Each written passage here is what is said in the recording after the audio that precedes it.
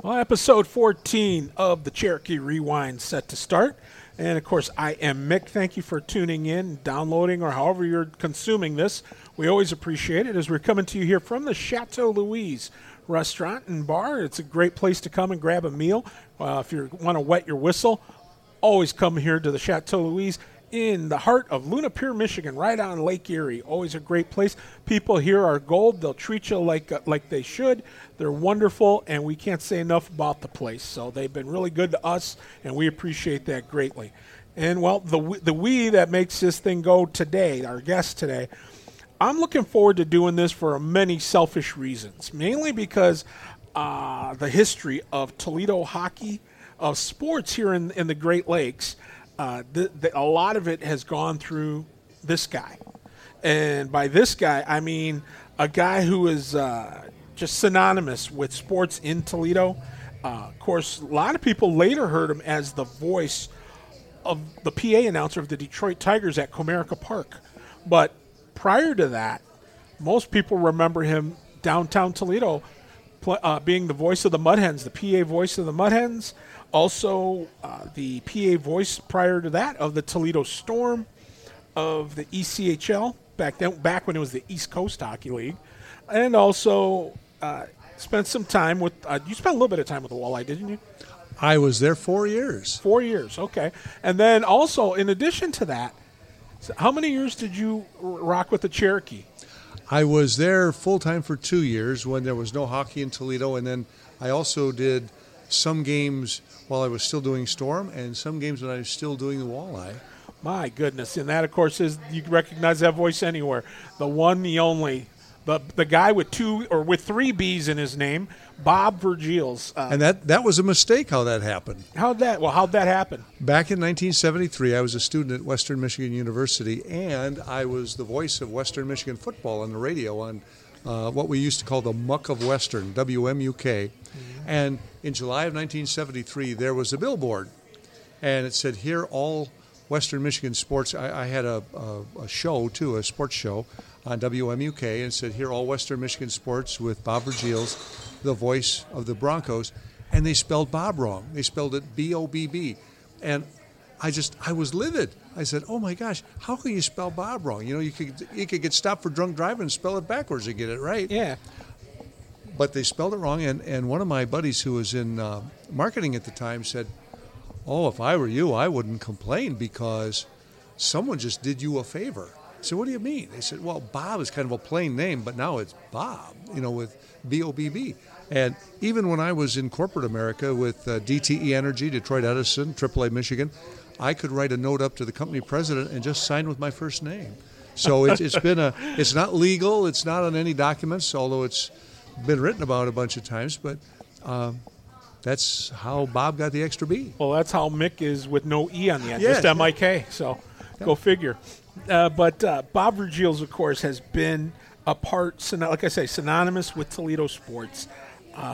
Obviously, your background lends to all of this with your going to WMU and doing what you did there. But I know you told the story earlier on a radio show, Garrison Deal, a real sports deal on the ticket here in Toledo.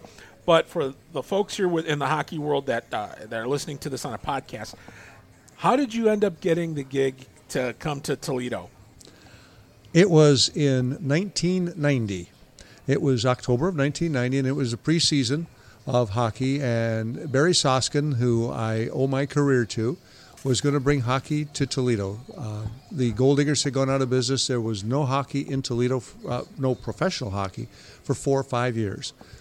Barry wanted to see if there was still interest, so he brought the Erie Panthers and the Cincinnati Cyclones, who that year were an expansion team, coached by Dennis DeRosier, who Toledo fans have always had a love-hate relationship with Rosie. I mean, he was always the man we loved to hate.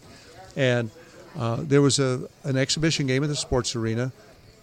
I can't even recall what the final score was, but the announcer who they had gotten for the game was terrible. So I wrote Barry a big letter, said, "I'm much better, and you're going to bring in a quality product here, and you should sound good too, and I'm your guy." About a month or so later, I get a phone call from a guy by the name of Matt Zaleski, Matt says, Barry got your letter, and he's real interested in talking to you. He'd like to meet you for dinner. I said, okay, sure. I get my calendar book out. He said, no, I'm leaving Toledo with him now. We're heading up to Metro Airport. He's going to fly back to Chicago. I see you live in Monroe. Why don't we stop someplace in Monroe? So we stopped at a restaurant in Monroe, which no longer is there. But we had a nice dinner. And at the end of the dinner, I said to Barry, I said, would you like me to get you a tape of some sort of me announcing? He says, hang on, Bob. He said, I've sat here for the last hour listening to you talk with your mouth full the entire time. I've understood every word you said. You got the job. Wow. And that was my introduction into sports PA. Now, I had done play-by-play. I had done play-by-play at Western Michigan of hockey, and I had done play-by-play of football. And when I was with a little radio station called WVMO in Monroe, I also did baseball, basketball, and football. So I done play-by-play and I done color, but PA is a little bit different animal. Probably the biggest thing it is regulated by the league, and there are certain things you can say, certain things you can't say. Certain times you can say them, certain times you can't. This is the first time I really had regulations. Well, besides the FCC regulations against cussing and stuff like that. Sure. But my first game I did with the Storm was the first game I ever did PA for, and it kind of took off from there. And in the early days, a lot of people didn't realize I played the music too on cassettes. Oh, dear. Which had to be rewound after every time, you play like a 5-second thing of the cassette. Well, you can't just start it at wherever you stopped it the next time because so I'd have to rewind it. I had another little cassette player that I would play into my ear. I would cue up the tape, put it back in the rotation. And there was some stuff that you had to play all the time, like whenever we had a fight, Sure. or when the other team would get a penalty that was stupid, you'd play Mr. Big stuff and that kind of mocking kind of stuff. But I did that for the first 5 or 6 years. Wow. That was, and those are the times too when 120 to 150 minutes in penalties in a game was not unusual. Yes. And there were times we'd have 4 and 5 guys in the penalty boxes for fighting for both teams. I was going to say lime rolls were not necessarily out of the question back then. No, and I was there a couple of times when fights started before the season, before the game. Oh yeah, before the game. Yeah, I remember going to a couple of those, and because back then they didn't always have officials standing at center ice. They didn't have a linesman or a referee standing at center ice to make sure everyone was kosher. And now, of course, they got everything in play that if you cross and go over and start whatever, you got hell to pay. But if it's all filmed too. Yeah, that's true. And they didn't have that before. No, well, in fact, I was like the ranking official because I'd be out there getting ready for the game, and the PA announcer in the ECHL is mentioned in the game regulations. And there were times when something would start, the officials would ask me if a Toledo player started. I said, I really didn't see what predicated it. But those were some pretty wild times, and that was a great place to start watching hockey. The Huntington Center is a great place too. The audiences are totally different. Sure. Totally different. With the Cherokee, the audience is a little smaller, but they are loyal. I remember those years that I did Cherokee games. Those were the same people every night, and I'd look over, and there'd be this man and his wife sitting one place, and this guy and his kids sitting one place, and they were always in the same place. It's like going to a Lutheran church. Everybody sits in the same pew every Sunday. Yep, and too, though, I mean, it's one of those things where, again, you mentioned the difference of type of crowd. I mean, the sports arena crowd, I mean, let's be honest. It's basically 10-cent beer night every night. That's what they remembered. Yep, and everything where the Huntington Center is more, it'd be like taking your kid to a Mud Hen game. Yes. It's more of a thing to do. It's the same group that runs it. I mean, the same management team runs the Mud Hens and the Walleye.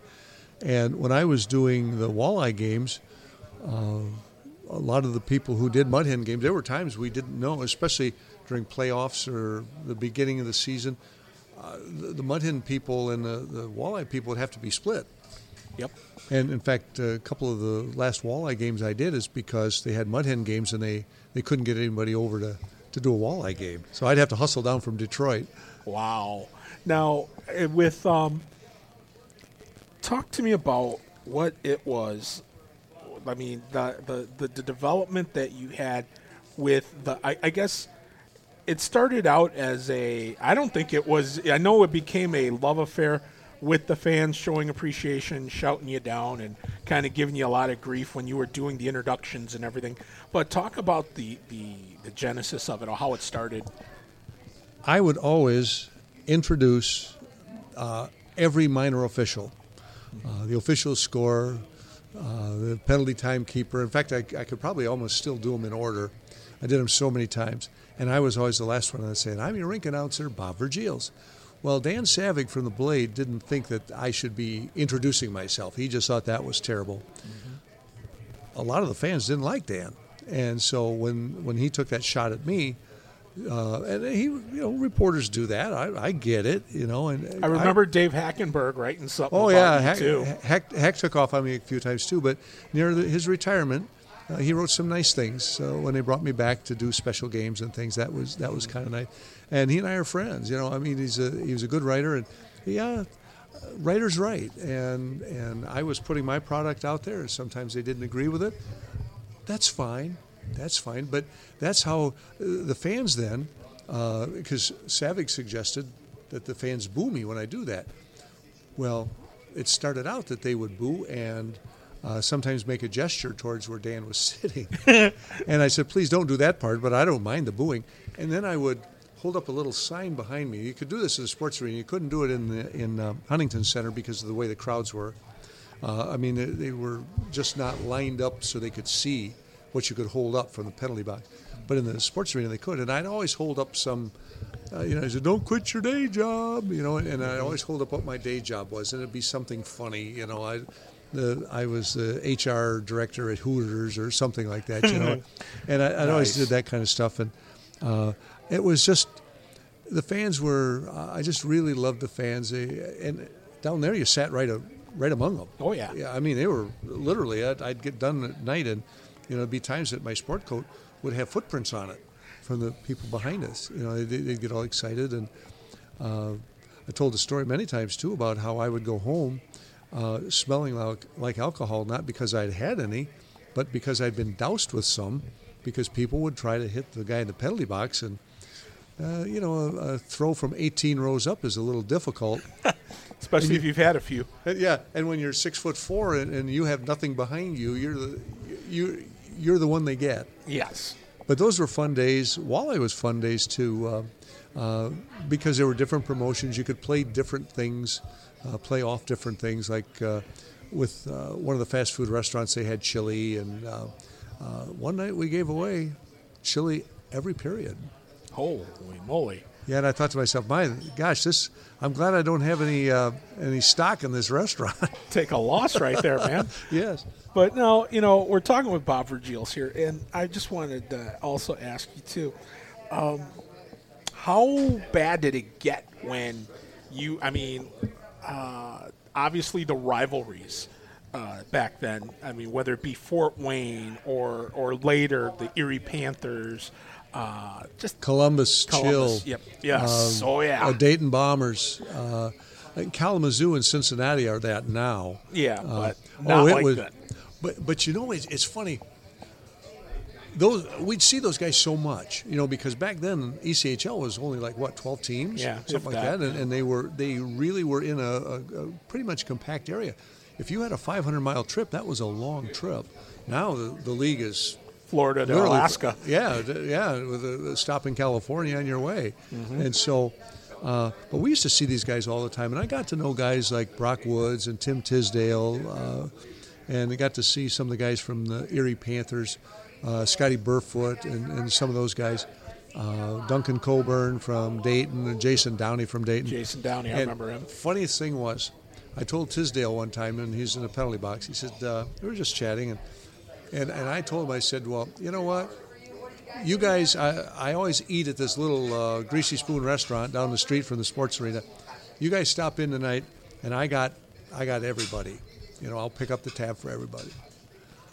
I didn't realize that he'd go back, and sure enough, I'm sitting there. I'm paying my $5 for my chili and my 2 hot dogs and my root beer, and here comes the Wheeling Nailers, or actually they were the Thunderbirds then. Here comes the Wheeling Thunderbirds bus, and where this restaurant is, there's like 6 or 8 restaurants. I figure, well, I'll probably get Tizzy and maybe Brockwoods because I like those guys.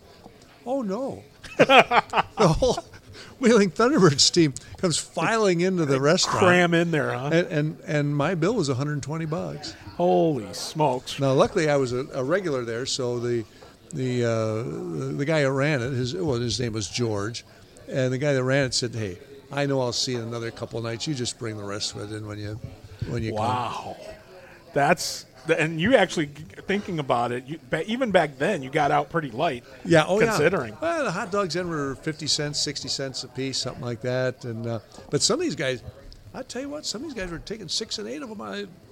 They were looking for boxes to put them in. Holy cow! Yeah. That's crazy.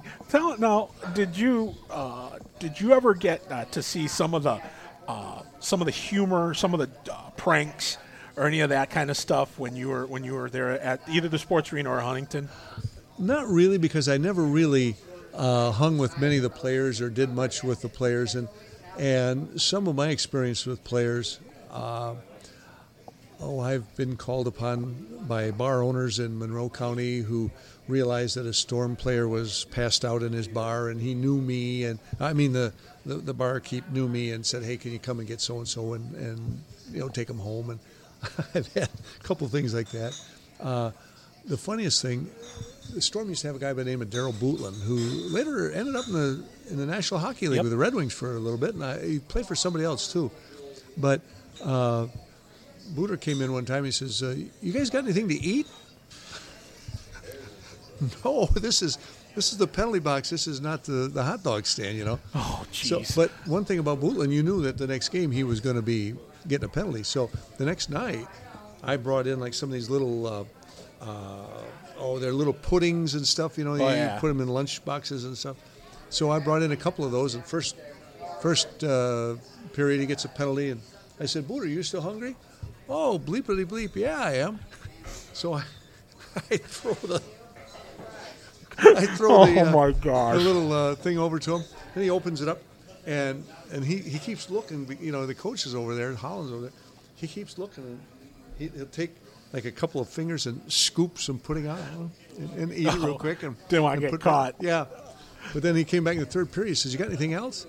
Oh, my. And Chuck Knierim, who was the penalty timekeeper, he was I tell you, he died way before his time, but he was a real a classic in Toledo. I love that guy. He'd always have peanuts. He'd bring one of these big 5-pound bags of peanuts and eat them in the whole game. Oh, my. And so, sure enough, Chuck says, "Well, you want some peanuts?" "Yeah, okay." So Booter's eating these peanuts. He gets some of the shells on his skate and on the blade. So when he goes out on the ice, he almost did a swan dive as he jumped back in the ice. But we'd had referees that would come by. We had I won't name the referee because he's rather high up now, and he skated over one night. He called us horrible penalty, and Knierim says to him, "What is that called? Jeez." And he says, "Well," he says, "it's been kind of a quiet night." He says, "And I really wanted some peanuts." And so, sure enough, he stands there while he's supposedly like explaining it to us. Yeah. He's eating these peanuts. Oh my gosh! See, that's the kind of stuff I love. I love hearing stories like that. Those are the best. Now, what was it that? Okay, so obviously, doing minor league hockey was a great thing for you, but what made you get the itch to come and down to the ice house and get behind the microphone there? Actually, Brandy Stanton asked me if I would do it, and Brandy and I had worked games with the Toledo Storm, and before that time, I had done games with the Team Toledo Ice Diggers. Yeah, I remember that. Mike Bin was a good friend of mine, and I'm trying to think, a guy that I worked with at Fermi, his son played. And so he introduced me to Ben, and Ben says, "Could you come do some games?" Well, enjoyed doing the games, and wasn't making any money doing it, but it was fun doing the games. And then when they left, they went to Alpena. That's when the Cherokee pretty much had free reign of the ice house, and except for the broom ball games beforehand and the high school games afterward. But when Brandy said, "Hey, could you come and do some games?" So I did, and then I got to know Mike Robertson, and I got to know Chris and Chuck and yourself, and I really enjoyed the Cherokee environment, and we were able to call the fans the Cherokee Nation, and all Cherokee are back in the warpath. Toledo's back in full strength. Those kinds of things, and it was fun, and didn't make any money at it, but still it was enjoyable. It was hockey, and especially for the years that there was nothing in Toledo. Yep. And I had no guarantee I was coming back, because I had read a bunch of times where I knew the Walleye wanted to divorce themselves as much as they could from the Storm, because the Storm was not the kind of crowd that they wanted there in this nice new arena. And I thought, well, who's most identifiable with the Toledo Storm but me? Yep. So they're not going to want me back. And then I got a call 3 weeks before the hockey season. In fact, a guy who thought he was going to be doing the games, he thought he had been offered the games, called me and said, "Hey, listen, there's a couple of games I can't do. Can you do some walleye games for me?" "Oh, yeah, this would be a lot of fun." I said, "But make sure management says it's okay, because remember, I'm part of that old group with the Storm. I don't know if they want any affiliation."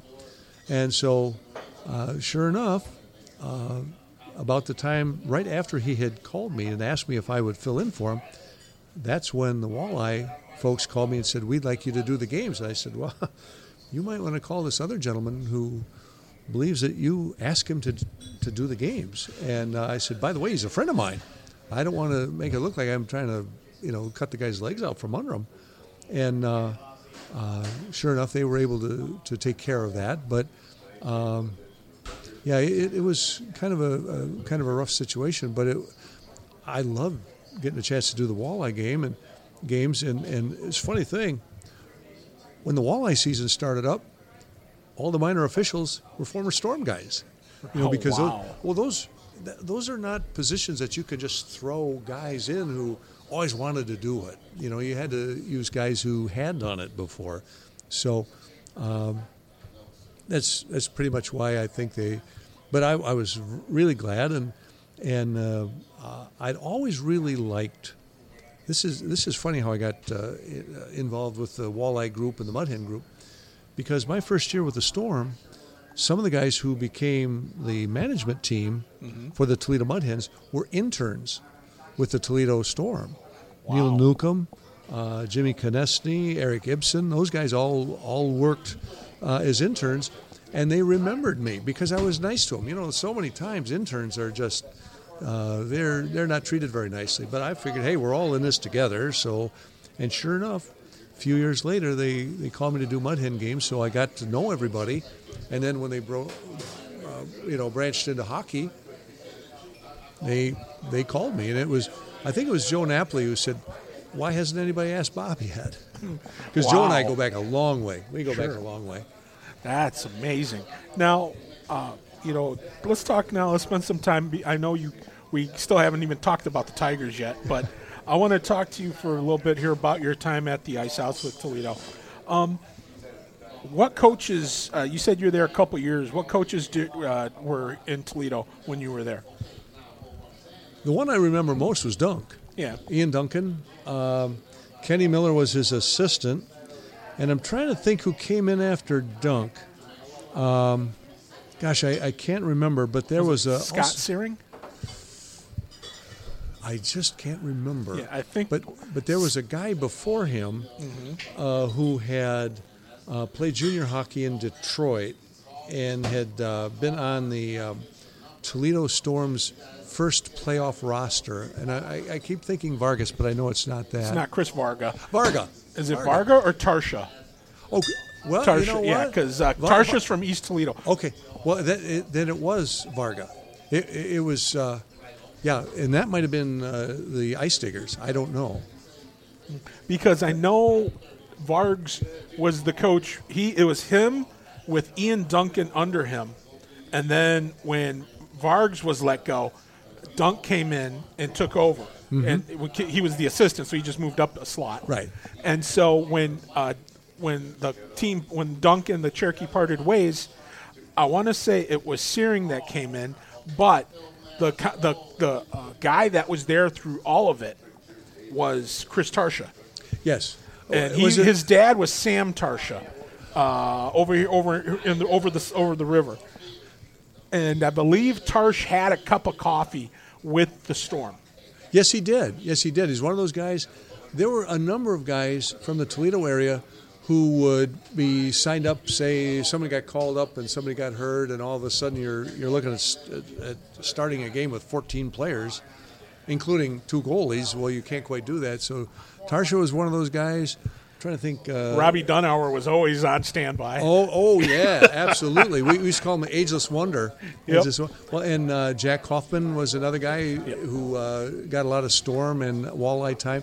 In fact, his dad told me one time, because his dad is John Kaufman, who's now the penalty timekeeper for the walleye. And in fact, John and I used to work together in Monroe. So I got him involved. He was a penalty door guy at one time, but then he moved up when Chuck left. But he has a clipping from the newspaper every time Jack, his son, was activated and released. He says he has like 100 newspaper clippings from it. And in fact, some newspaper, the New York Times or something, did a story one time about backup goalies in the minor leagues and how they never ever play. Although there was a guy just before COVID came through. Yeah. That played in the National Hockey League who was like a trainer or something. Yeah, he was from Carolina. Yeah, that guy. Yeah, I remember that. He got called up in the third period, and they thought, oh, man, they were ready to – and he really played well, and they did a whole national story on him. It was just awesome. Oh, yeah. And he beat the Leafs, which, of course, if you're a devout Red Wing fan like yours truly, never a bad day. But, exactly. But now, the thing I remember about with Robbie Dunauer, talking about backup goalies, emergency, I can remember going to a Storm game, seeing him there on the bench, looking at him, and he'd nod at me and nod back. And I'd say to my friends there while we're having a couple of ginger ales, and we're sitting there going, I looked at him and I go, I scored a goal on him in beer league the other night. It's like, come on. And we'd laugh. But, I mean, Robbie was a good guy. Still is. Great guy. I can't say enough nice things about Robbie. And it's just so funny to see him and do that. And I'm like, oh, man, they must need some help between the pipes. But to my knowledge, a backup goalie never had to play for the Storm or the Walleye in my time. Now, when I first started with the Storm, you know who our backup goalie was in case we only had one guy? Backup? Tim Mauser. Oh, yes, GM. that's right. Because I remember that. He had played professional hockey in the IHL. Yes, you're right. I remember that. Oh, my gosh. Because I keep forgetting Mouse was, man, that's a long time ago. Yeah. But 1991. Man, oh, man. Now, when you see, how crazy did it get when you were there at the Ice House? Because you have that walkway in the back, and if things got out of hand a little bit between teams, they could go back in the back. And I had some visiting teams challenge me, because they'd be just cussing and everything else, and I'm a big guy and deep voice and not afraid of these guys, and I'd say, hey, would you like your mom to hear what you're saying? And that guy said, oh, bleepity bleep you. And then, Mike Robertson and I, because he would run the penalty clock, we had a little thing there, and every once in a while he'd say, this guy led three pro leagues in penalties. He'd point to me. and the guys would kind of tame down a little bit. That's funny. Oh, my gosh. But every once in a while I'd be announcing a penalty, and I'd have to stop and ask the guy to be quiet, because it's relatively quiet there, and there was some plexiglass there, but you could still hear, because we were kind of enclosed. If a guy is getting a little bit blue with his language, I know you could probably pick some of that up over the PA system, and we're not going to have that as long as I'm putting my finger on the button. So I'd stop and say, hey, just be quiet, and of course then you get it even more. Oh, of course. Now, I remember back then, you instituted some things with the Cherokee that were part of the Storm, and later your time at the Walleye as well. Let's count them up. That's always was the big one. And if I'm not mistaken, I think they still do it from time to time. Good. They still do it. They will talk about that, and it's little things like that what somebody means to not just a particular team, but in your case, a city. Let's face it. Now, you were born in Toledo? I was born in Toledo in 1952, and we lived on Hoyles Avenue in West Toledo until 1963. When I was 11 years old, we moved out to Ida, and I went to school in Ida starting in the 6th grade and graduated from Ida High School. 50 years ago, this year, we had kind of a mini 50th reunion last night. COVID kind of cut our numbers big time. But those of us who we sat 6 feet apart, and there was not a whole lot of hugging and that kind of stuff. And so we watched all the things we had to watch. And, of course, the minute I got back in my car, I had my hand sanitizer. But, I'm originally from Toledo. And the Toledo Sports Arena, I had seen so many games as a kid. So when I got to do the Storm games, it was, oh, my gosh, it was just the coolest thing, because here's this arena that even at that time it was 45 or 50 years old, and I got to be part of it. And and what's really cool, it was the last part. Mine was the last voice heard on the PA system there, and that meant a lot to me. And then I went out and kissed the ice for one last time, and then that became a tradition for me at the last game, wherever I was. When I did my last game each year for the Cherokee, I go out and kiss the center ice. And when I did my last game for the Walleye, that I knew was my last game, I went out and kissed the ice. I'm almost 70 years old now, so I don't know that I would get up once I went down to try to kiss the ice. So I don't know that I would do that if I ever get another shot to come back with somebody. Do you ever have an urge to get back in it? I tried to get back with the Tigers this year, because the gentleman who took my place only lasted 1 year and then he passed away. And totally unrelated to that, I was moving from Florida, where I lived, back to Michigan. I live right outside of Flat Rock now, and I've clocked it. It's 21 minutes from my door to the parking spot at Comerica Park. So I told the Tigers, hey, I'd really like to come back. Because I am 68 years old, I think they wanted to, and I'd had a heart attack after I left the Tigers in 2018. Actually, I had 2 heart attacks and quadruple bypass. I think they were a little wary of that, so they got someone who's significantly younger than me. But heck, even if I was announcing this year, who would I be announcing to? Exactly. Nobody in the stands. No, but it's just the number of games, though. Well, 3,898 is what. That's a few years ago. A guy from the Detroit News asked me how many games I did, and I went back, because I used to keep a record every year of how many games I did. You start out doing that to make sure you're getting paid right. Yeah.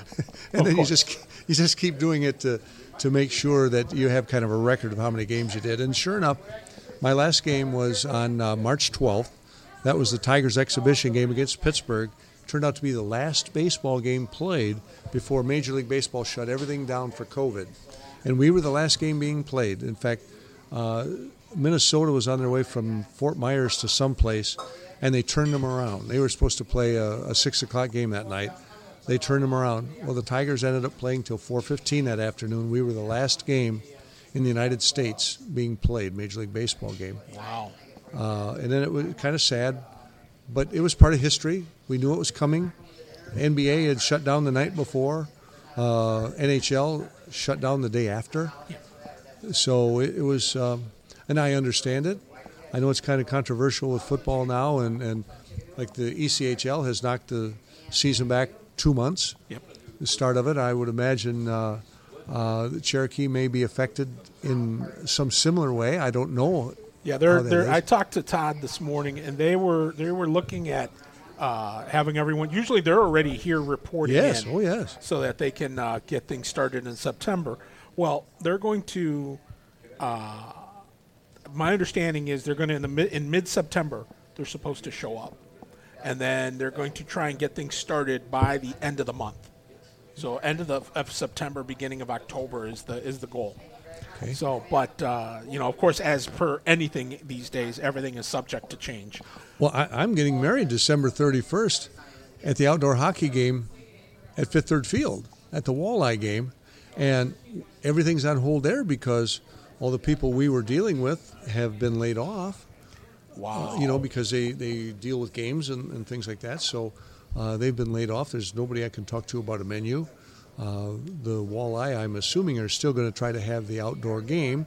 And Indianapolis was the scheduled opponent. I don't know if that would still be. But Gloria Bohach, who is my fiancée, she and I were going to be married in the first intermission of the outdoor hockey game on New Year's Eve. Wow. That's incredible. Well, first off, congratulations. Thank That's you. the most important thing.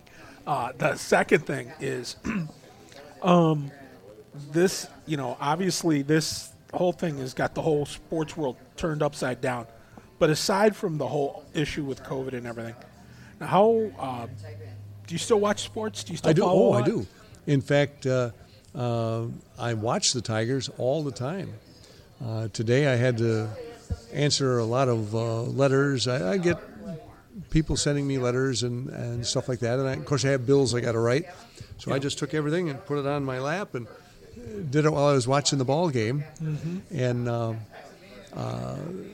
I watch sports religiously. I watch the NHL stuff, but not that much because most of the time I have to watch sports, it's Tiger time. Yes. And even though the Tigers didn't bring me back, I'll always be a Tiger. I mean, I got to do 2 World Series at a Major League Baseball All-Star game, and Lord knows how many dinners I've spoken at because I was associated with the Tigers. Tigers were just a fantastic thing for me in my career. And when you figure, when I got that job, 140 people applied. 12 of us got interviewed, or 12 got interviews, 5 of us auditioned, and I got picked. They called me on April 1st of 2004, and it was someone who called me from the Tigers who I didn't recognize the name. And, it's April 1st. I got a bunch of friends who like to pull jokes, and I just kind of let off with some language I probably shouldn't have with the lady, and I said, this better not be a joke. And she said, well, I hope that you wouldn't use this language on the PA system with the Tigers. No. And sure enough, she was one of the HR people. But I never dealt with her. I dealt with the marketing people who did all the interviews and all the game day people who did interviews and stuff. And so I had no idea who this lady was. I no sooner hung the phone up, she must have walked across the hall and talked to my soon-to-be boss, who just really let me have it about, hey, we had to go through a lot of hoops here, and he said, because you did minor league stuff, there was a lot of people didn't want you here because they thought you'd, kind of be a loose cannon, and we really don't appreciate, what you said. I said, well, and I totally understand. I shouldn't have done it, but I've got friends who knew that I was waiting for a call from the Tigers, and this is April Fool's Day. But as you can tell, I was there for 15 years, so they forgave me. and there I was on opening day. Now, that is too funny. Now, obviously, that's a dream come true job for you. Yeah, oh, absolutely. For anybody. Well, true. But, being at the highest level of a sport, growing up, what were the sports that you were most passionate about? Obviously, baseball. Baseball. I saw my first Tiger game in 1960, in September 1960. I really wanted to see Rocky Colavito. He was my favorite. He's still on my bucket list to meet. I've gotten to meet so many Hall of Famers in Detroit. Well, clearly Al Kaline, and Jack Morris and Alan Trammell.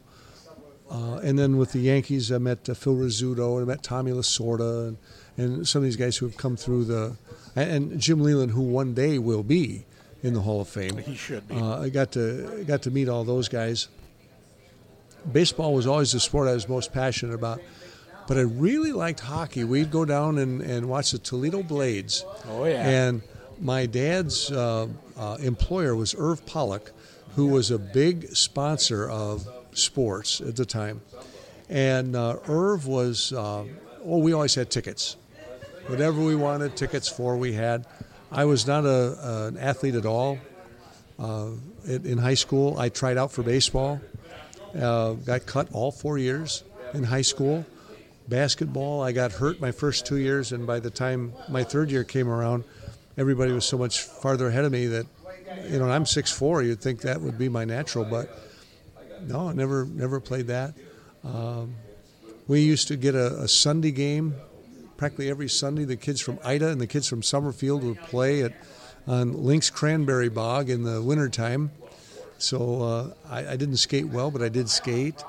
But no, baseball was the thing.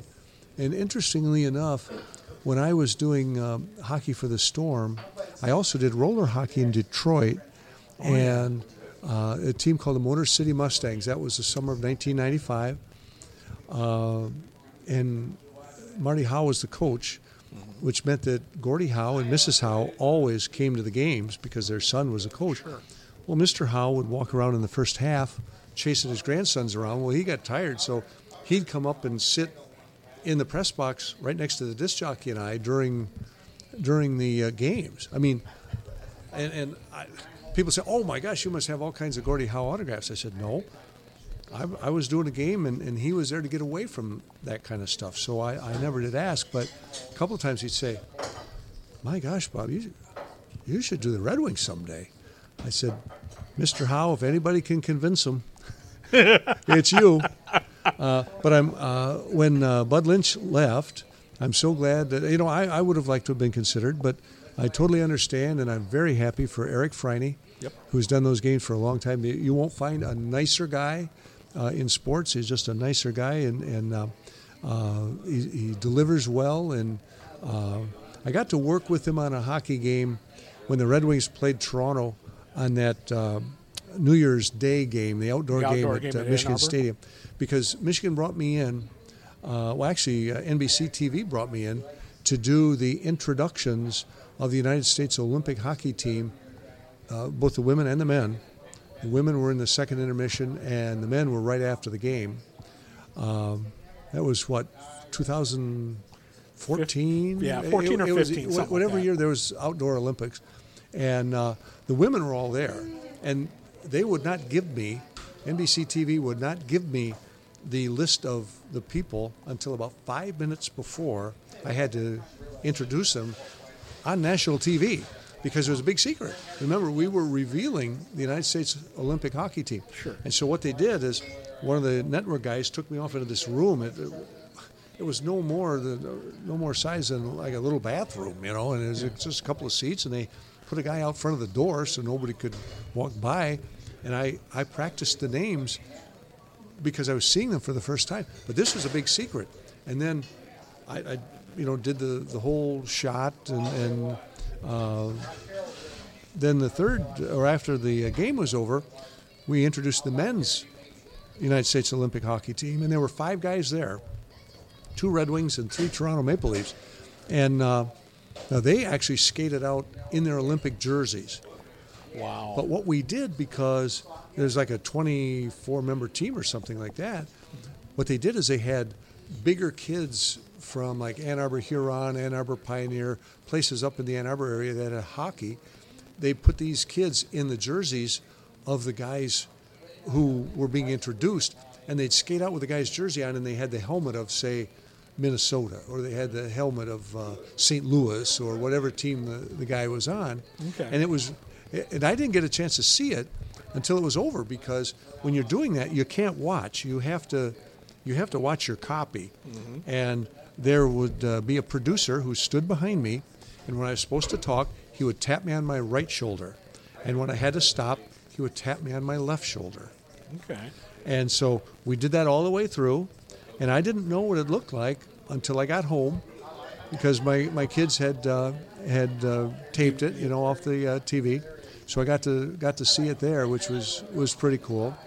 But it was quite a spectacle to be able to do that. Wow! And it was I'll never forget. It took me as long to get out of Ann Arbor as it took for the hockey game, because it started snowing. If you remember that game, it snowed through in the entire game. Yep. Stopped the game 5 different times to come out with shovels to shovel the ice off, or the snow off the ice. And the game took a while, and then we had all this stuff after the game with the Olympic stuff. Well, by the time I got out of I had a really nice parking spot right up near the big house.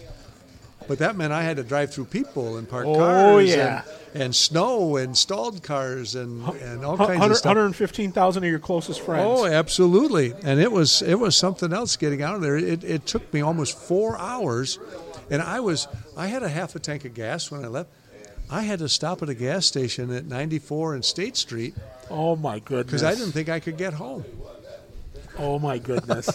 That was a lot of fun. That was a lot of fun. Oh, my gosh. See, that's the stuff that I love, because you don't hear about that stuff that goes on behind the scenes and everything. No, and it was such a big secret with the United States Olympic team. I mean, and I didn't appreciate that at the time, because all I said was, you mean I got to go sit in this little tiny room just before, and it's just before I'm doing this, to a worldwide audience, as NBC TV. Yep. And but it was cool. I tell, and I'm sure you've heard me say, I consider myself the luckiest man I've ever met, and that's just another example of just how lucky I've been in my career. Yeah. Well, but it takes talent, and it takes hard work, and and it takes timing. I'm sure that there were people after I got the Tiger job who were better qualified for it than I was, but I already had the job and I hadn't messed up. So, let's keep him. Yep. And with University of Michigan, when I first started when I did basketball there, my style was a whole lot different than the guy they'd had for years. And so, oh my gosh, I used to read on the internet just how terrible I was and all that stuff. So I don't read my reviews anymore. Smart man. It just cracks me up, because, I mean, people don't realize what all goes into doing this stuff. It isn't just you flip on a mic and, hey, everybody. Exactly. Well, look at the pronunciations. Yes. And I know when I was with the Cherokee, these were not guys coming in. These were not guys who you had seen on NHL Network or things like that. These were names that you better not guess. Yep. And I'm sure you ran into that. Well, you'd see these guys more than I would, but you never guess a guy's name. The only time I did was when we played 1 year or 2 years. We played Flint, and they had a new coach. And during his time there, he would not let. I would go and try to get lineups and try to get starters and the whole 9 yards, and he wouldn't give them to me. He's like, it's just a superstition thing. And I'm like, you're kidding me. And so I would finally get what would happen. I think it was Mike Robertson would make a copy of the starting lineup that was handwritten in. It was handwritten, and he would run me a copy of it up to the booth of what it was. And I'd sit there, and first of all, it was a copy, so the writing you couldn't read real well. So I'm over here trying to, I got this little piece of paper that I'm trying to make out what it says and what a 15 looks like an 18. Yes, exactly, or 16. Or like a 16. Yes, and then I just look on the ice and stuff, and I would just kind of figure out, I'd write the numbers down during the national anthem. I would look and see what the numbers were of the starters and just make a little line next to their name and just kind of guess from there. And then I just kind of go with it from there. And after a while, I got okay at it. But, I mean, still, it was just the idea. It'd drive you nuts. Well, and you're like me. You want to get it right. Yeah. It just especially with the visiting team coming in, Mom and Dad are listening wherever they happen to be. Yep. And if you're getting Junior's name wrong, suddenly they think you're probably describing the game wrong too. Yep. And that, matter of fact, I can remember we were playing Chicago one night, and it was me and Mitch Jensen, who was my color analyst at the time, and we were doing the game, and we got a nice email from a couple parents in Chicago that said that, usually when we listen to other broadcasts around the league, we hear mostly the home team and only a little bit about Chicago, and you don't really hear much about them other than to be real negative about them, or that, he's that guy. You don't hear saved by the goalie, and you always get the goalie's name, right? Yeah, that's it. And stuff. He said, but you guys actually would talk about the players on the other team, and if they made a good play, you didn't come off as homers, and you treated the other team with respect, and And it was just a real nice couple of emails that we got and stuff from them, and I just was like, that's the way I was taught, old school. You didn't overdo, even though you're for one team, you're rooting for one team. You don't root on the air. Right. You can get excited and stuff and be happy when they do good or when they score or whatever, but you didn't overdo it with being a homer. Yeah. And your team is not we. Yeah. That was the first thing. The guy who taught me broadcasting was Ira C. Smith, and he said, "You never ever refer to we. You are not part of the team. You're the broadcaster." So, I remember those things, and, it's just so much. I still laugh about some of the things because I look now, and it's like, yeah, you're right. There's a lot of we and us and, things like that. And I don't know. I just look at it, and I still, like I said, I still enjoy the young up-and-comers because I was just a stuttering fat kid from the North End growing up, and I grew up on Hockey Night in Canada. Oh, yeah. And the guys the announcers that I resonated with were the old school guys, the Red Wings, Bruce Martin. Oh, yes. I loved Bruce Martin. Susie's gone! Yeah, see, that's how I did. My voice would crack because of him. Him, and, of course, with Toledo, with Len Hardman. Oh, I remember Lenny Hardman, yeah. Oh, my gosh, that guy, I hung on every word he said. Holy Toledo, the Gold Diggers win the Turner Cup. Yep, back in the days when it was in, who was it? Was it him? Teddy Garvin. And Teddy, or was it WTUU? When Seaway was WTUU. Oh, I'd forgotten what station he was on, but I remember it was Lenny Hardman. Yeah, it's 1230. WCWA, which prior to it was known as WTUU, because he would always do the legal ID during the broadcast, no matter what. It would be for a commercial break, whatever. It wasn't at the top or the bottom of the hour, and he would still just be doing. And you're listening to WTUU Toledo, and stuff. He'd do the legal ID, and I just like eat it up, man. I just hung on every word, and that's what made me want to do this stuff, and. Of course, listening to guys like that, and of course, everyone's, Bob Cole, Hockey Night in Canada. Oh, yeah. But the guy that probably the two guys I resonated most with, or not resonated, but really admired and wanted to emulate, even though I couldn't on a good day, was Foster Hewitt. Oh, yeah, Foster Hewitt. And everything's guys. But the other guy was Danny Gallivan. Oh, Danny, yeah, from Hockey Night in Canada for Montreal, and those guys. he would come up with words, a scintillating save or a canonizing shot, all those things like that were they were Gallivanisms. Yeah. And so I just as a guy who wanted to do that. I would as a 5-year-old kid, I remember standing on my toilet, leaning over to look in the mirror and start doing commercials and broadcasting and things like that. And one time I actually slipped off the commode and ended up hitting my arm against the sink and breaking my arm. Yes, true story. It gives new meaning to the word commercial break. Yes, it was a commercial break that it was. And, except I didn't break a leg. I broke an arm. But, so those are the things that I remember greatly. Now, I want to ask you here, you mentioned Rocky Calavito on your bucket list. Is there anyone else sports-wise that you still want to meet yet on your bucket list? Not really. It's Rocky. The ones I really want to meet, I have. Mm-hmm. And so many were Tigers, and I would get to meet them when they'd have like a reunion of the 68 Tigers, the 84 Tigers, or whatever. And a lot of the Tigers I came up with, I knew them when I was in Toledo, and knew them when they made it to Detroit. But Rocky's really the only one still on my bucket list who I'd like to meet. He lives outside of Allentown, Pennsylvania, and I read that he owns, I think is it a fertilizer company? It's something that is just totally un-Rocky. Mm-hmm. But when I was a kid, everybody in Little League would come up and we'd stretch like Rocky, and we'd point our bat at the pitcher like Rocky.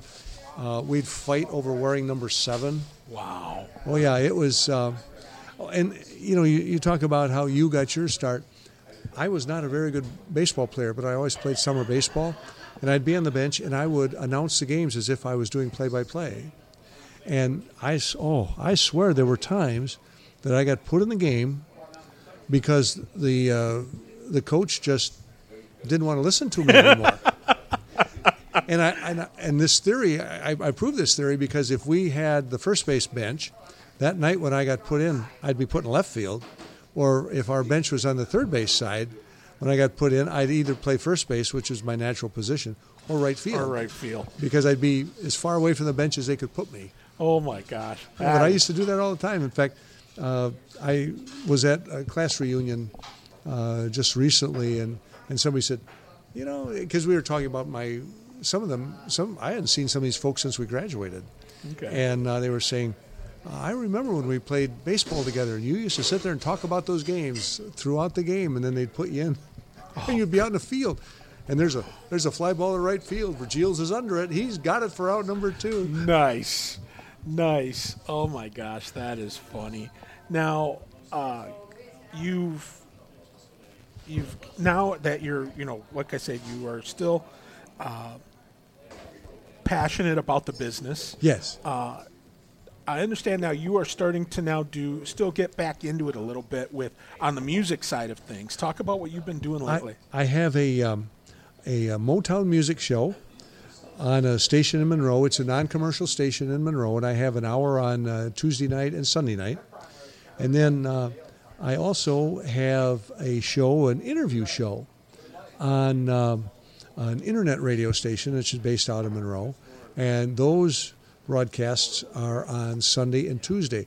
And interestingly enough, on Tuesday night, I compete with myself because one of my shows starts at 7 and it's on till 8, and the other one comes on at 7:30 and it's on till almost 8.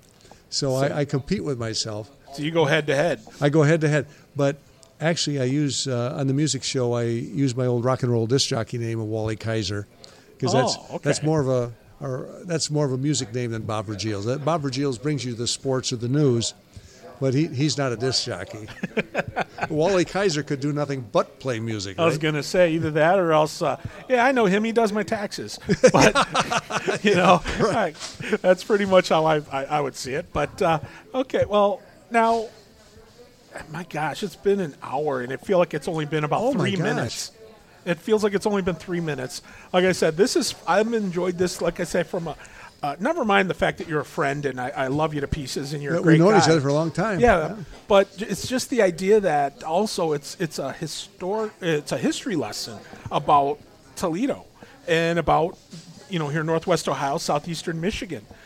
Some of the things, tell me about from your perspective, what you've seen as far as some of the guys that have followed you, that have come after you, some of the things that you've seen, maybe some guys that you've seen that you thought, that guy might make it sometime, or that guy, who knows? Well, I tell you what, there's 3 guys who I met when they were really young, and I'm really proud of what they're doing now.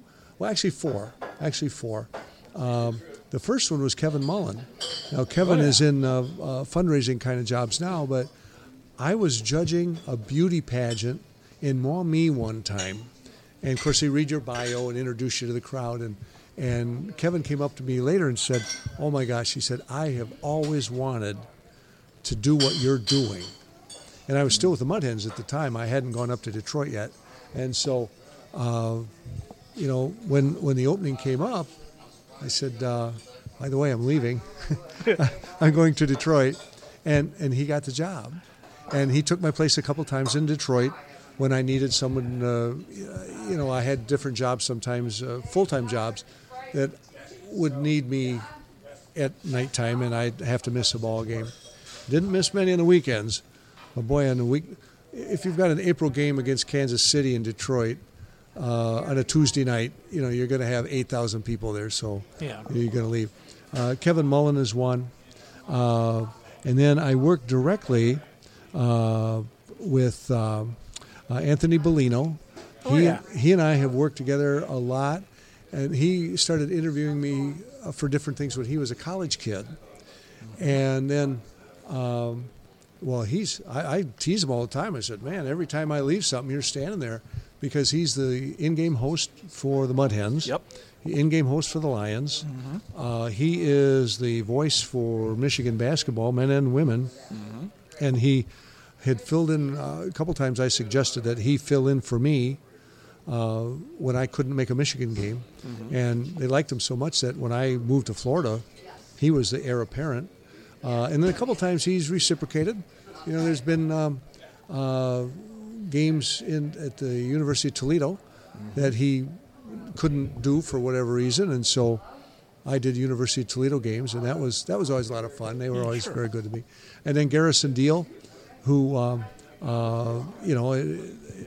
has a show on a station that you have as well. Mm-hmm. He did high school football when I was the advisor for the broadcast club, and I was the PR director for a school system.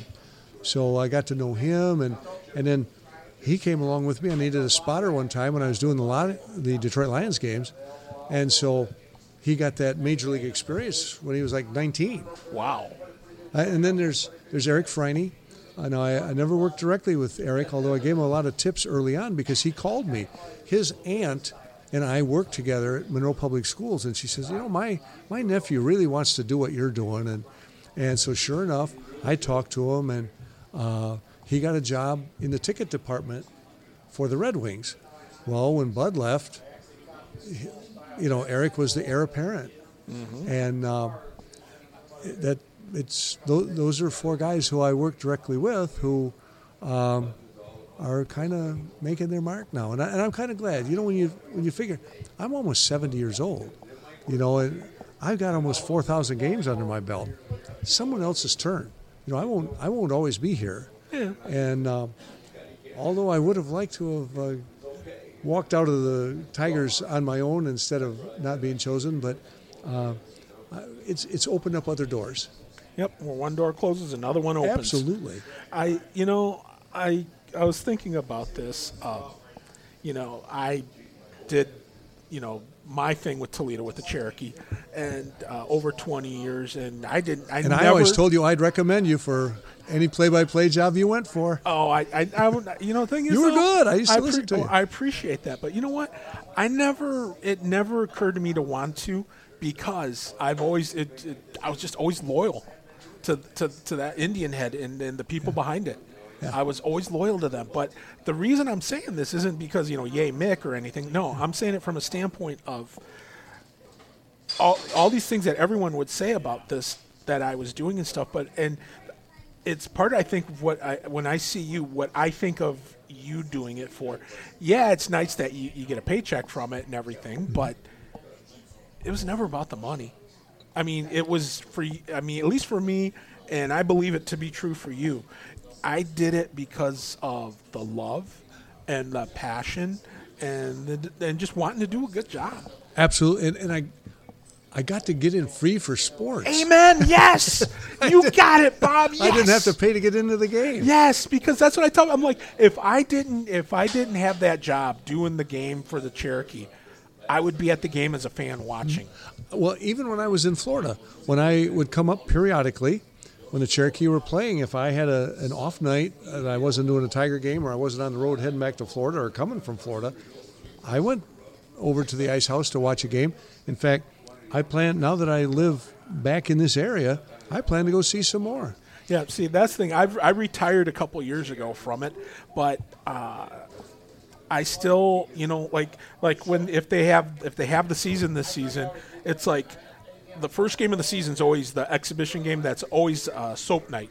That's where you get in free if you bring in soap or things. That's so that they get stocked for the season for the team to wash the jerseys and for the guys for them to have all the things that they need for road trips and stuff. And so they have the soap game. And so, I plan on having my trunk. I got a big old trunk. You could hide another car in it. I plan on having that thing full for when I go for the soap game coming up in September. So, but yeah, that's the kind of the passion you have and the love of just the love of the game. I never, someone told me I did over 1,000 games, and I'm like, I didn't even know. I said simply because I didn't do it to know how many games I did or for whatever reason. I said I did it because I love the game and I love the team. I didn't make real money until I made it in Detroit. Yep. The other games, it would pay for the gas and like with the Storm and the Walleye, we always had to wear sport coats and stuff like that. Paid for the dry cleaning bill. And then I'd always get a sandwich someplace on my way home. That'd be another $6-8. And so I would pretty much break even when I did the minor league stuff. But the big leagues, it was not a bad paycheck. No, it's not. But you still. But it wasn't. It then was a job. When there was no messing around. I mean, there wasn't messing around most of the time other times. But, I mean, it was looser when you did minor league stuff. You go in the major leagues, they told me my first day there, if it's not written on that piece of paper, I don't want to hear it on the PA system. Yep. So, like I say, it was a job, but they paid us well. Well, I look at it this way. When I had that job, I was one of only 30 guys in the world who had a major league announcing job. Yep. You can't ask for more than that. Gee whiz, man. I can't believe we've already blown through this like nothing. Oh, my gosh. Two guys that like to talk. Yeah, what are the odds? Now, do you have any questions for me? I always end every podcast with, if you have any questions at all for me. Yes. When are you going to get back on a microphone? Do not deny the people of Toledo from being able to hear your description of sports. Well, I still do some. We started many years ago, back in 2006, I think. Prior to that, I started doing hockey on the internet back in 1998. And so we started doing streaming our broadcasts, and that was all well and good. But BCSN came around in about 2003 or 4. And matter of fact, I think it was like 4 or 5. I remember them doing games that I announced at the Ice House. Yeah, they came around back then, and then there was a bunch of us that were a part of it, and then they decided to go a little more corporate and have more professionals involved. So they had TV guys involved. So there was a bunch of us that they let go. So it was like, okay, I understand. But I didn't want to give up the ghost that easy. So a buddy of mine and I started the Toledo Sports Network. So we still do high school stuff. We do basketball, football, baseball. We've even done professional wrestling. We've done, you name it, we've done it. Yeah. I still do it from time to time. I do a little bit of that, and usually it will air on the CW affiliate in Toledo. And so we do stuff for them. And now, of course, this year with everything being up in the air because of COVID, who knows what's going to happen. But I'm still going to be doing from time to time. But as far as, like the Cherokee, I will always be a fan. I will be there. Zeke Fravor has been doing a bang-up job over there. Good guy, too. Yes, good guy. A very good guy. Great family. And I love him and love Jay both. Yeah. And Jay's parents, too. No question about that with Jeff and Sue. But it's like I had to slow down a little bit because the boss, she wants me to, she wants me to be around a little bit now. And I haven't been around her enough to the point where she's like, no, you need to go and do more sports. Yeah, aren't there more games? Yeah. Yeah, go do more games. Just go away. You want a funny story about Jay Fravor? Yes, always. For the longest time, he was the equipment guy for the Storm. Yep. And he would bring the pucks over. He'd walk across right after they'd cut the ice, so it was slippery. and he would walk across the ice and drop the pucks, and we would time it so I was always done with my announcements. This is when we were still in the sports arena. And then he would walk back across safely, generally, and I would say, and that's our equipment man, Jay Fravor, and this is the 387th time he safely walked across the ice without falling. And we get the number up there. And one time, he and I had it all worked out where we were going to do 750. It's a new ECHL record. And he fell on his bottom, and everybody went nuts. Oh, my God. We had something one time, too, where I was set up where I had to fight with one of the disc jockeys on the ice. It was set up, and it was a lady disc jockey. And, because she was saying on her radio show she wanted my job and all this kind of stuff. And I'd phone in and say, no, you can't have it, and that kind of stuff. So we made arrangements. We're going to fight at center ice. So we're squaring out at center ice in one of the intermissions one night. And, when you fight, you grab the jersey and up over the head. She says, Vergiels, you can't do that. I said, what do you mean? You can't do that. I said, why is that? I'm not wearing anything under the jersey. Oh, no. Oh, my gosh.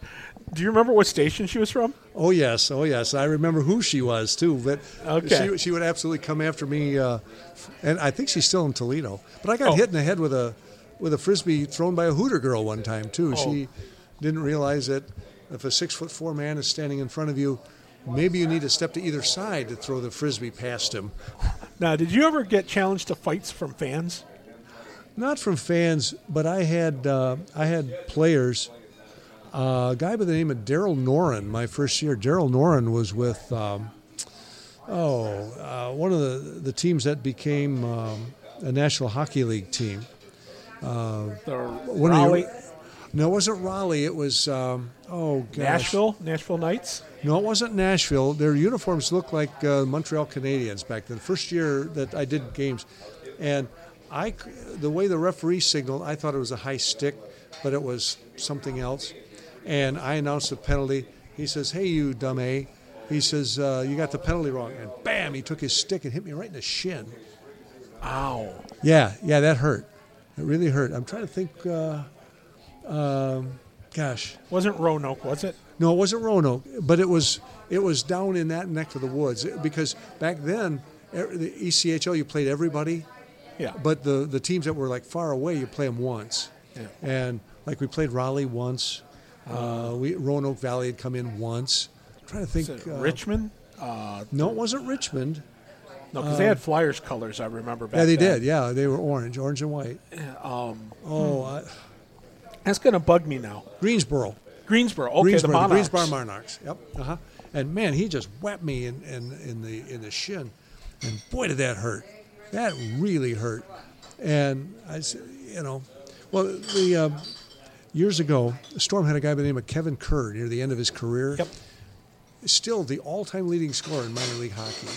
And Kerr would get a penalty, and he'd come over, and he'd start saying, well, hey, on that last goal, you only had one assist. I really had the other assist on that goal. And I said, you know what, Kevin? You weren't even on the ice. And he kind of smiled. Because he played in the ECHL. He played up in the U-Haul League. The old Colonial League. Yeah. I'm trying to remember who he played. I think he played with the Detroit Falcons. Mm-hmm. Because that's who I used to go up there. With Cincinnati, too. Yes, he did. Because I went to go see them play up. Went up to the Fraser Ice Arena up there to see the Falcons play all the time. Jock the Mailman Mayotte. Oh, I remember. Yeah, Mailhot.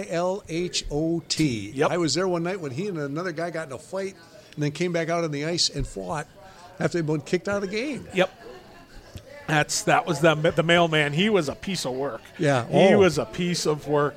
And the funny thing is that now, Fraser Ice Arena, they're now going to have a minor league hockey team coming up I this did season. see that. Yeah, the Motor City Rockers. Yeah, next year. Yeah, provided we have a next year. But, they are going to be – they're going to take the ice at Fraser. So I remember, like I said, I'd like to go see a couple of games up there. But they were the Detroit Falcons. They were in the Colonial Hockey League, and then it was the UHL. U-Haul League, the Yeah. the United Hockey League. Yep. So, oh my gosh, that is too funny. I remember because I used to go up there, and who was it?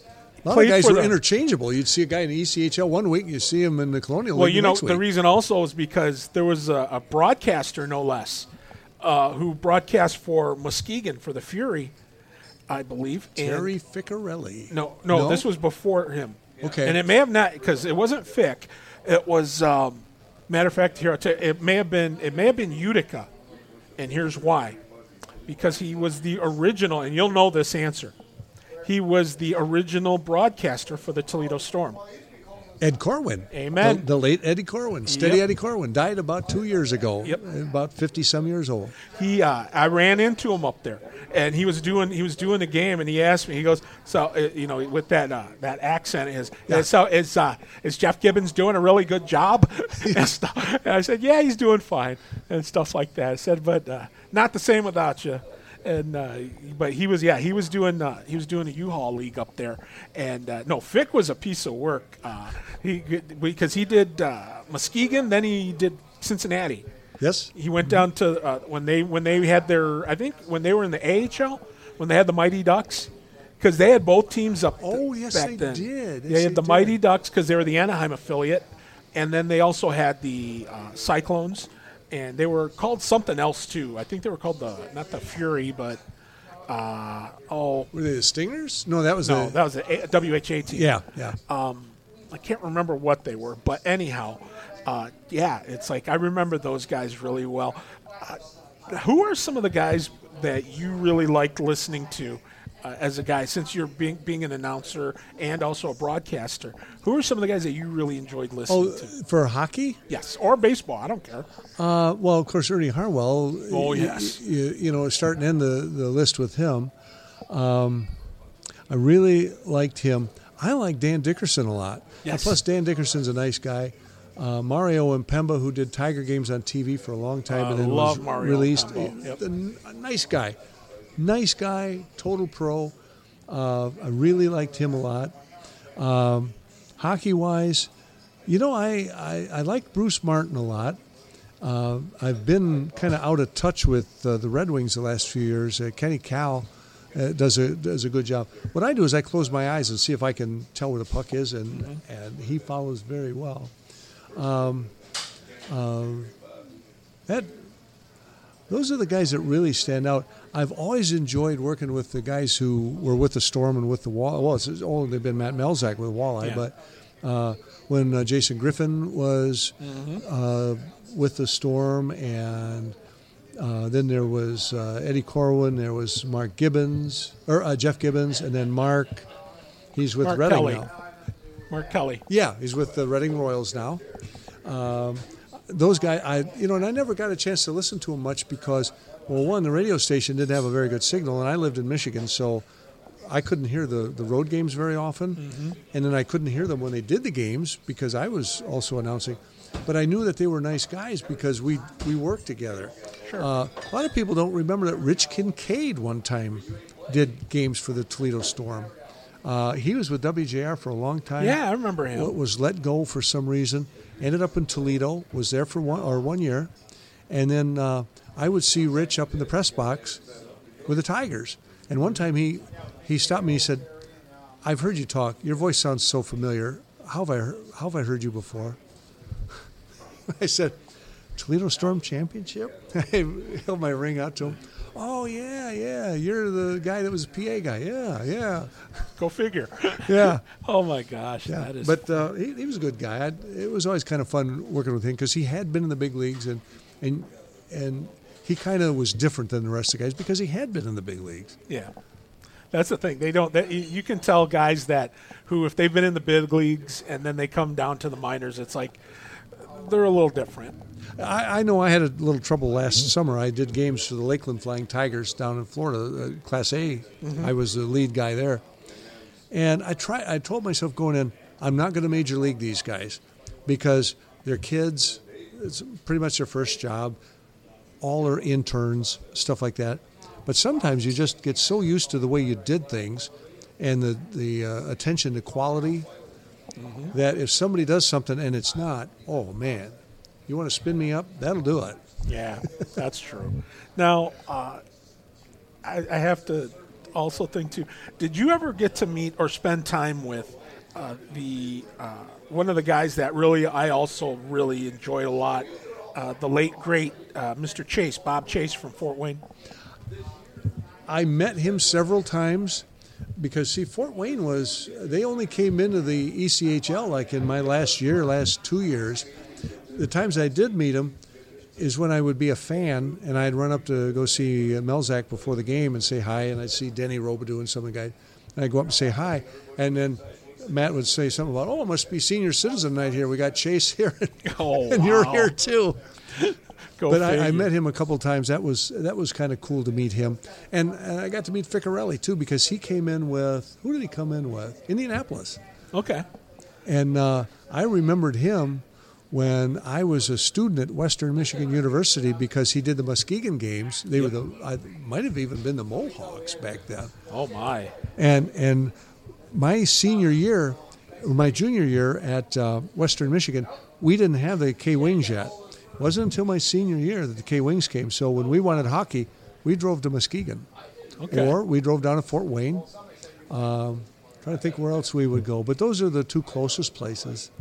My goodness. Well, I tell you what, I could sit here all night. Seriously, I got to let you go because I have to go make a phone call that's on a timer. Oh, Lordy. All righty. Well, I tell you what, Bob, I cannot begin to tell you how much I've enjoyed doing this. This was so fun. I really, I may break my own rule and have you back on again because by that I mean is that how I picked this. I picked the people on this is that I enter as many names that have been with the Cherokee or even part of the league that I know that I'm friends with, and I throw 20 years worth all into a file. And there's a little software thing I have says draw from a hat, and it pulls names at random. Oh. And so I pull names at random, and that's how I do this. Well, this has been I love everyone I've done so far. I have had an absolute ball doing. It's just that for me. This is, I guess, for me because it's a broadcaster to a broadcaster. Yeah. I don't dare even attempt to talk about what my resume is versus yours because that's not even that's a. Oh, I don't know. You stuck with the Cherokee for a long time, and if you put your name in the hat for that hockey job, you have my business card that has all my contact stuff on it. You put me down as a reference. You are awesome, but I appreciate that, and I'm grateful for that. But I'm at that point now in my life where I just want to give back. That's my way of thanking people because I've been able to broadcast a lot of sports, but more importantly to me, I got to watch a lot of sports. I didn't have to pay for it. Yeah. You know what I mean? When I saw how much tickets are, I go, really? I have no clue, because I always got to have a microphone and channel my inner 12-year-old. How much is a beer?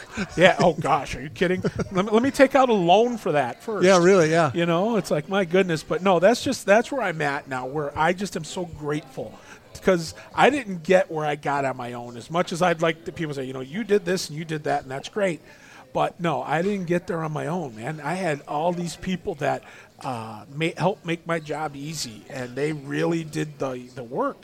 And they're the ones and all I did was just sit there and talk about it. But that was me too. Yeah. If you can be the best guy in the world, but if somebody doesn't give you a chance and then you don't have a good support organization, they'll never know what your talent was, and you'll never get your chance. That's why to this day we're both very lucky that way. I'm always loyal to this organization. I will always be loyal and forever grateful. So that's why I always tell them, if you guys need anything, you let me know because I'll, like I said, gratitude.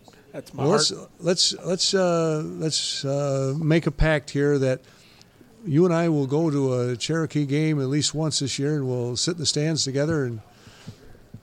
We'll try not to do play-by-play or PA. Or PA, yeah. I tend to be very critical of people who put a mic in front of themselves. Yeah, that's true. I understand that. I try real hard not to. Yeah, I know. And I try too, but I just give up. I said, oh. I mean, it's really hard to do that. It's just when you're so used to it. And then it's like, I'm like, would I be that good? And it's like, yeah, but we'll see. But anyway, no, I promise you I will do that. But in the meantime, thank you so much for this. This has been an absolute blast. Oh, same here. Oh, God, this is a lot of fun. Amen to that. Well, that's going to do it from here at Chateau Louise. Big thank you to my good friend and my guest here, Mr. Bobb Vergiels. And, of course, we drop these every Wednesday and Saturday, so please check all your podcast sites, whether it be iHeart, TuneIn, Spotify, you name it, and we'll be on there. So just put in Cherokee Rewind, it'll pop it up for you. We thank you so much for that. And for everybody here at Chateau Louise, I am Mick saying we'll talk to you again next time right here on the Cherokee Rewind.